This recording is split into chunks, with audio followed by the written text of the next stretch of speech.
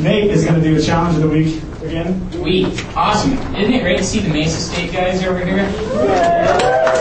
Marcus is back too. Golly, Marcus. The place is so much cooler now. Marcus is here. So really quickly, guys, in 1 Peter 3:15, some of you guys were in Bible study with me this week when we talked about this verse. But it says, "But in your hearts set apart Christ as Lord." And so we were really thinking, what does it mean to set apart Christ as Lord in our hearts? And this is kind of a challenge that I hope you'll take away for the rest of this week. Your heart is your affections, your desires, your longings, all that type of stuff that's inside what you're passionate about, what you long for, what you desire. And Peter is saying here to set apart Christ as Lord in your heart, in your affections, in your desires and longings. Basically, he's saying that God wants your heart. He wants to be number one in your heart. He wants nothing else to compare with your affection for Him, with your desire for Him, with your passion for Him. David said it this way in Psalm 63:1. He said, "My soul thirsts for you." He said, "My body longs for you." And then 2 verses later, he says, "Your love is better than life." Can you imagine talking like that to God? Your love is better than life itself. That's how passionate I am about you. So that's what it means. That's part of making Him first in our hearts, or setting Him first as Lord in our hearts. I guess when you think of the word set apart, it means that nothing else has competition, right?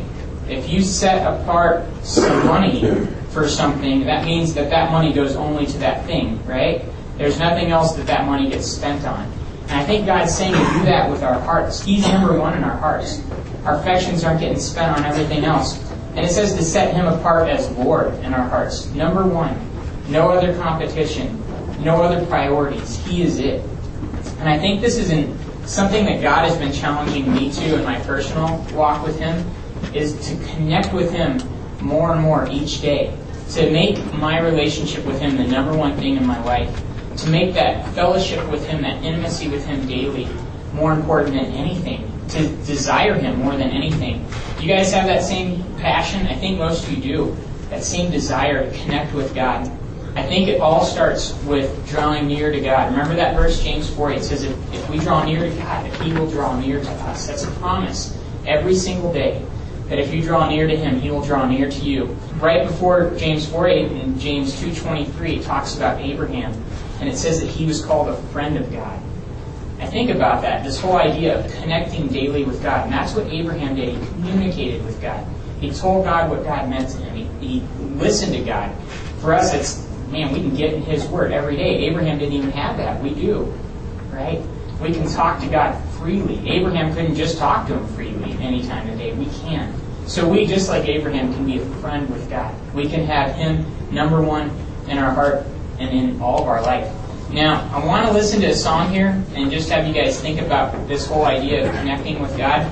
And it's kind of a song that's been challenging me all week. How many of you guys got to go to the Foolish Things concert? It was awesome, huh?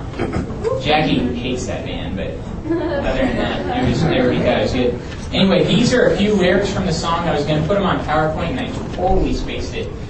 But it goes like this, kind of. And this isn't all of them, but these are just a few that have been running through my mind this week. And they've really challenged me in my quiet times.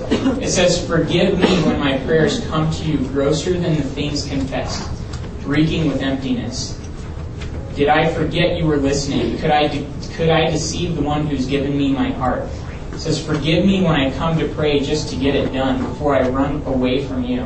Forgive me when I've merely said the words. Did I forget what you've given me? Did I forget that you're living in my heart?" And I know all week those words have been just in my mind and just challenging me. This is the God of the universe that's given me everything I have, who's enabled me to have a free relationship with Him. And sometimes I just take so lightly the fact that I can connect with Him every single day, every single moment. And so as you listen to this song, I just pray that you guys would connect with God even a little bit now and get a renewed passion to connect with Him in your own personal time with Him this week.